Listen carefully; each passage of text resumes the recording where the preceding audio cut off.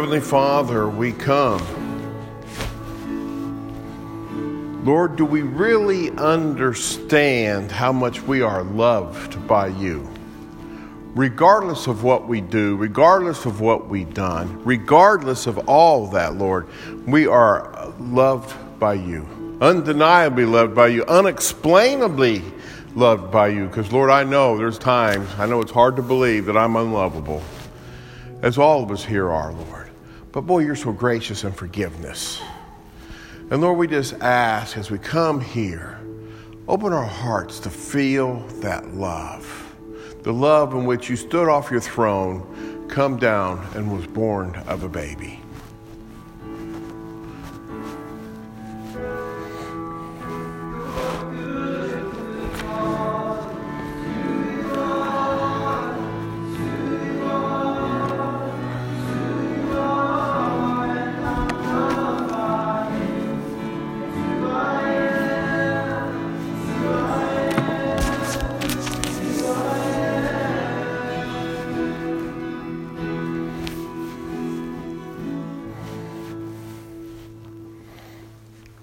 Woo-hoo.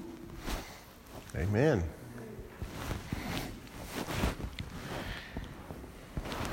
Our lesson's going to come out of Hebrews chapter 2, verses 10 through 18. It's the rest of that chapter there. Real quick on this. This is always the oddest Sunday. The most unattended church Sunday is the Sunday after Christmas. Why? There's a lot of people on the road traveling, and we probably should have prayed for them too. So be in prayer for those who are on the road traveling. They're traveling, and some were off last week, some are on this week, so a lot of people are just moving around. So just know that. So thin numbers never really scare us. So we go along here. We're going to talk about the scripture here in just a minute. But I'm going to back up just a little bit to chapter 2. Verse 1. There's something important that you need to know here. It says, therefore, I'm going to kind of jump around here real quick, so just listen if you don't have your Bibles. Therefore, we must be more earnest heed to the things we have heard, lest we drift away.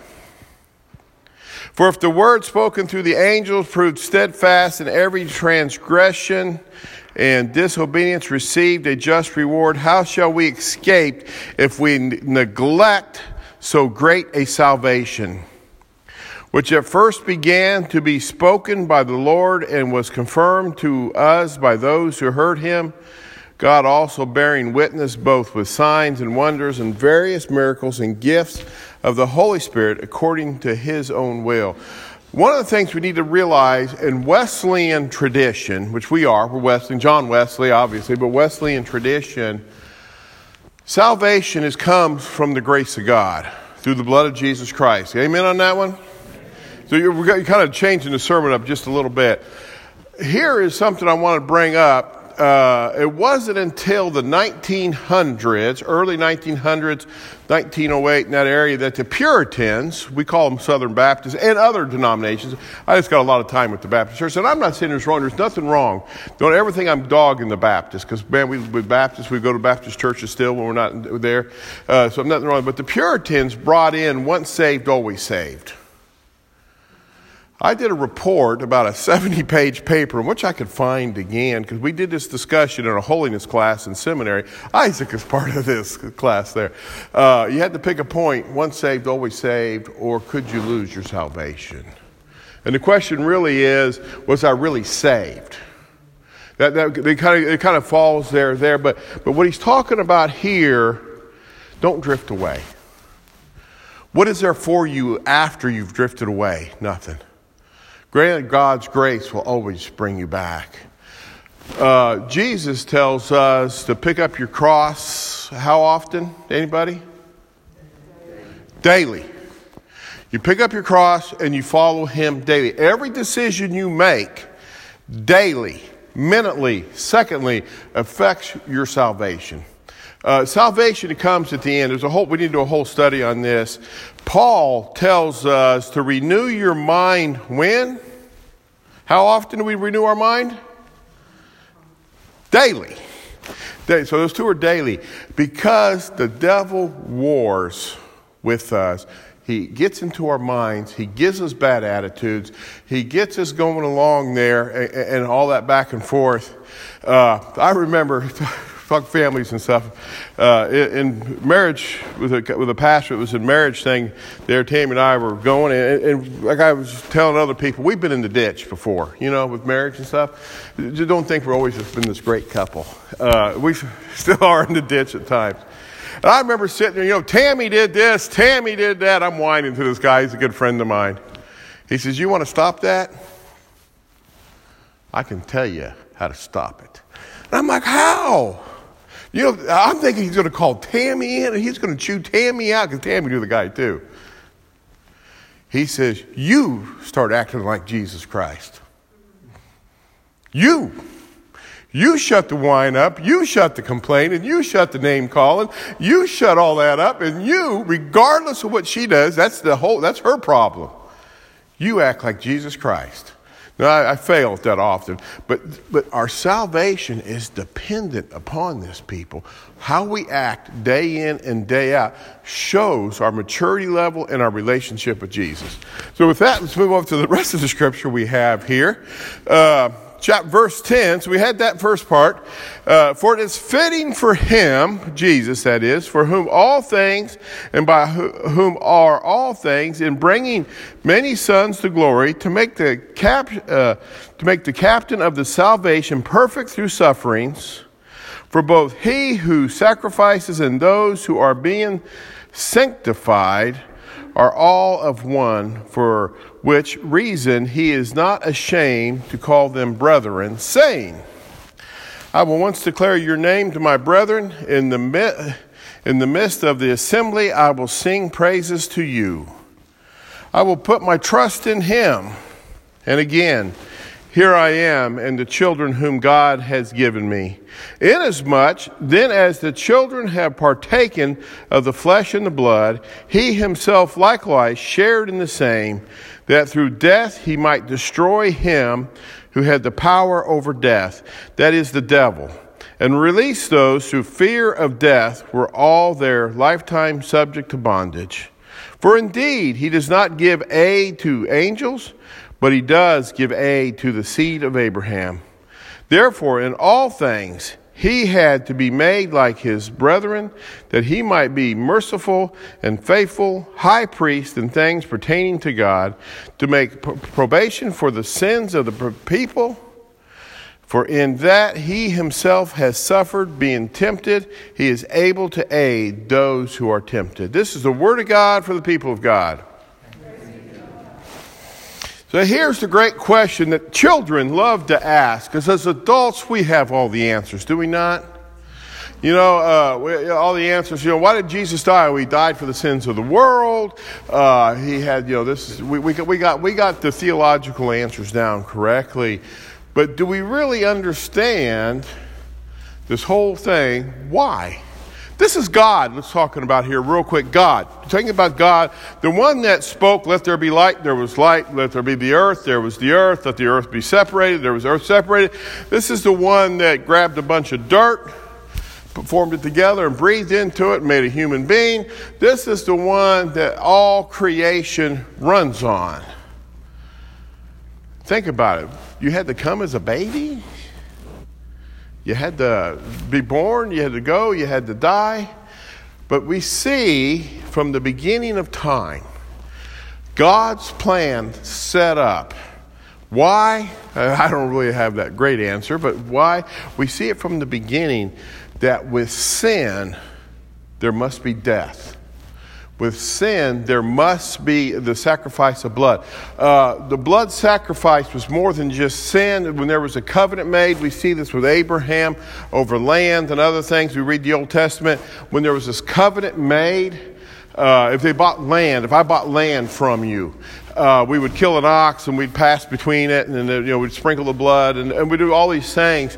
So there was always this blood covenant between people. That's just the way it was set up from the beginning. That is the way it was set up from the beginning.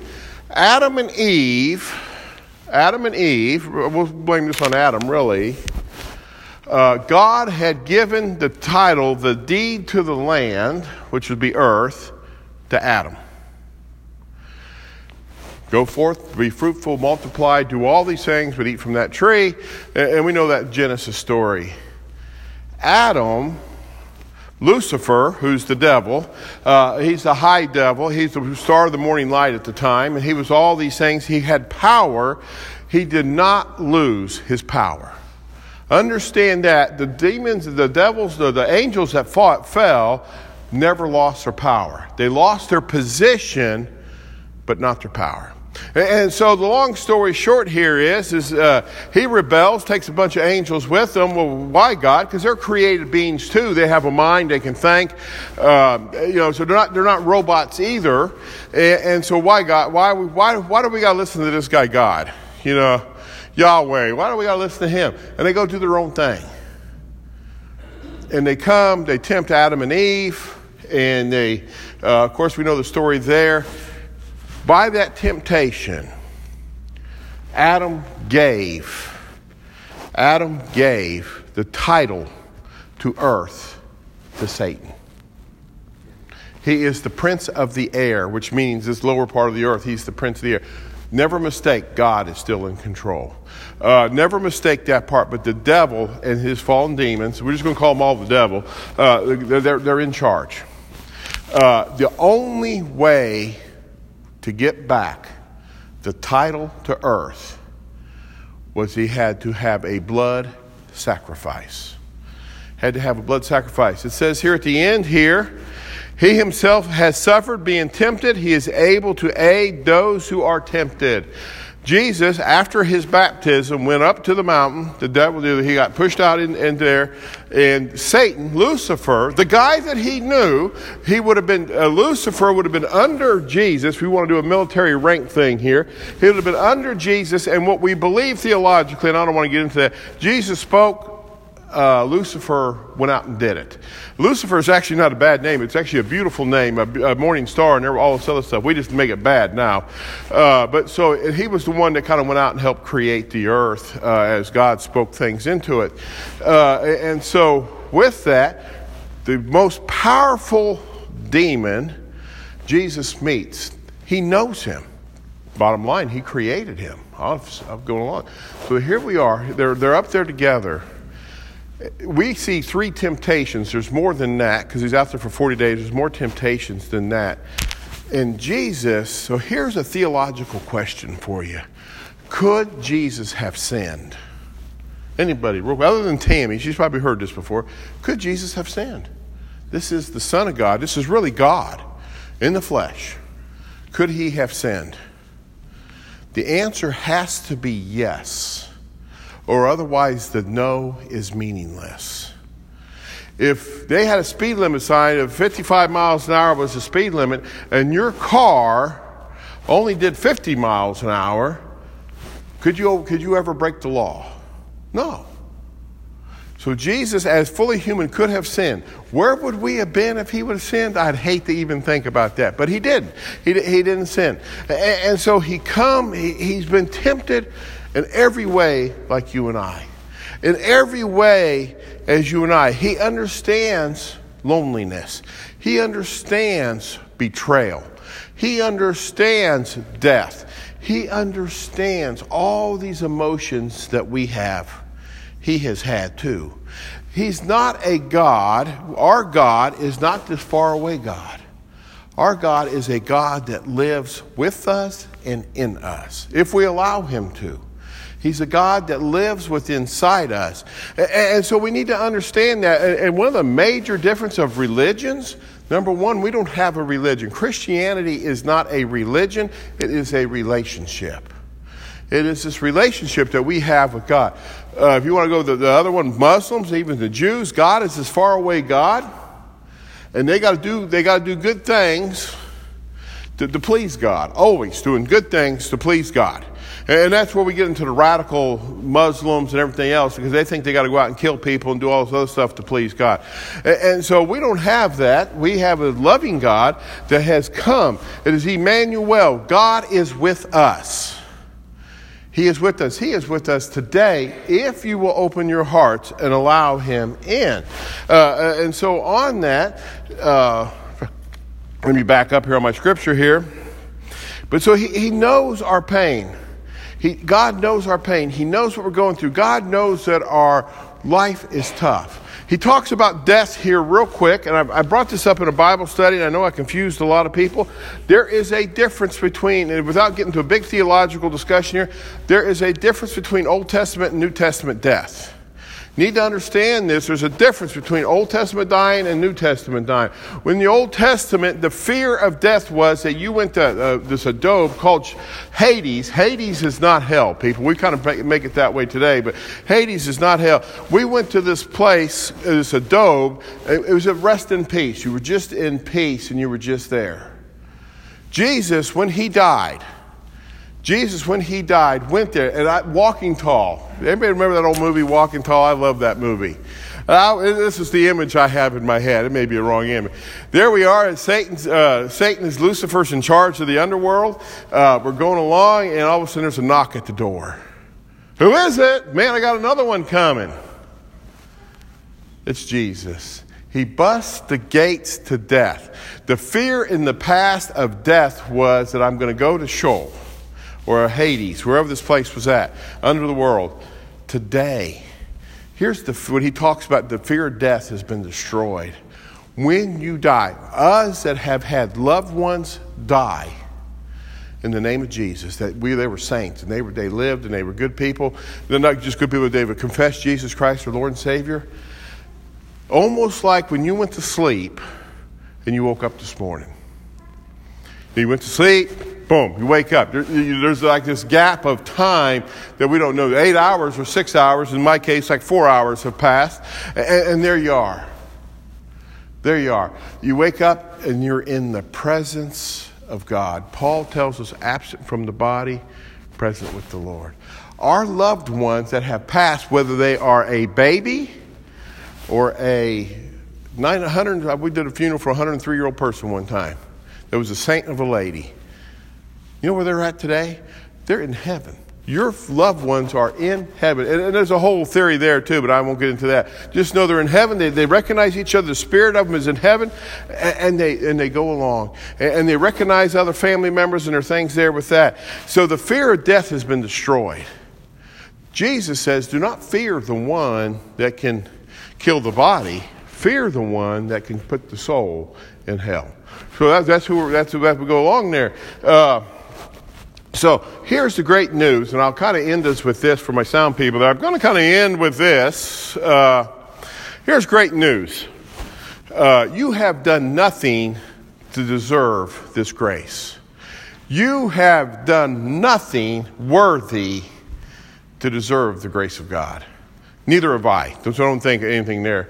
Don't think the preacher gets you on a special pedestal with God. It does not. In fact, it's probably the other way, because he says he judges you harder than he judges other people. So you have done nothing to deserve this grace. You have done nothing so bad to receive this grace. You have not been bad enough. You have not sinned big enough. You have not sinned so much that you cannot receive the grace of God. What is Christmas really about? The Savior, Emmanuel, God in the flesh. Salvation is with us. That's what Christmas is really about. Salvation is with us. And we can receive this salvation. And so here's my thing is, this is the last Sunday in 2019. Next year we're going to have 2020 vision. I mean, that's a good joke there, 2020 vision. What does 2020 hold for you? What change would you like to see next year? I listen to John Maxwell all the time, and I get this minute with John Maxwell. John Maxwell is a Christian leader, teaches leadership. I used to teach John Maxwell courses way back when. I really like this guy, John Maxwell, and he talks about the future, and the last of his videos have been about Christmas and the future, and he brings this up. What do you want to change next year? Think about it. Next, what step do you need to take today to change next year? If there's somebody in your life that you got a problem with, do you need to have forgiveness? Do you need to have grace? Do you need to have mercy? Do you need to have kindness? What do you need to change next year so you can walk closer with Jesus? We make that change today. Second, for Lake Park United Methodist Church, those of you who read the newsletter, it'll be published later again at coming time. I was asked to come up with a vision, and I think I threw them all off in a meeting because I actually put the vision on paper. Because if it's not on paper, guess what we'll do about it? We will talk about it, and nothing will ever get done. So I got a vision, which somebody said, can I show that to other people? Sure. I probably need to refine it a little bit. I do have a vision for next year. Number one of the things, grace and forgiveness, and walking closer with Jesus. We're going to create some programs for that. But one of the visions is for the church, 100 people in worship almost every Sunday. Obviously this Sunday, I don't know. So what does that look like? Just think, who was at Christmas Eve service real quick? There are several of you over there. What was that? What would it be like if that was every Sunday at both services? It's possible, people. It's possible. So what does it look like for Lake Park United Methodist Church? What does it look like 2020? What does God, and this is what we need to be praying about for the rest of the year. We should have been praying about it all year, but what does God have for us as a church? What step do we need to take today so next Sunday, our first Sunday of the year, we see the difference of God in our life, in our church? And that is what we need to focus on. We need to focus on that. Remember, our sins are forgiven. So with your sins forgiven, the past is erased. What will you do today to make a difference, not only in your life, but in somebody else's life? Let us sing our praise song and we will pray.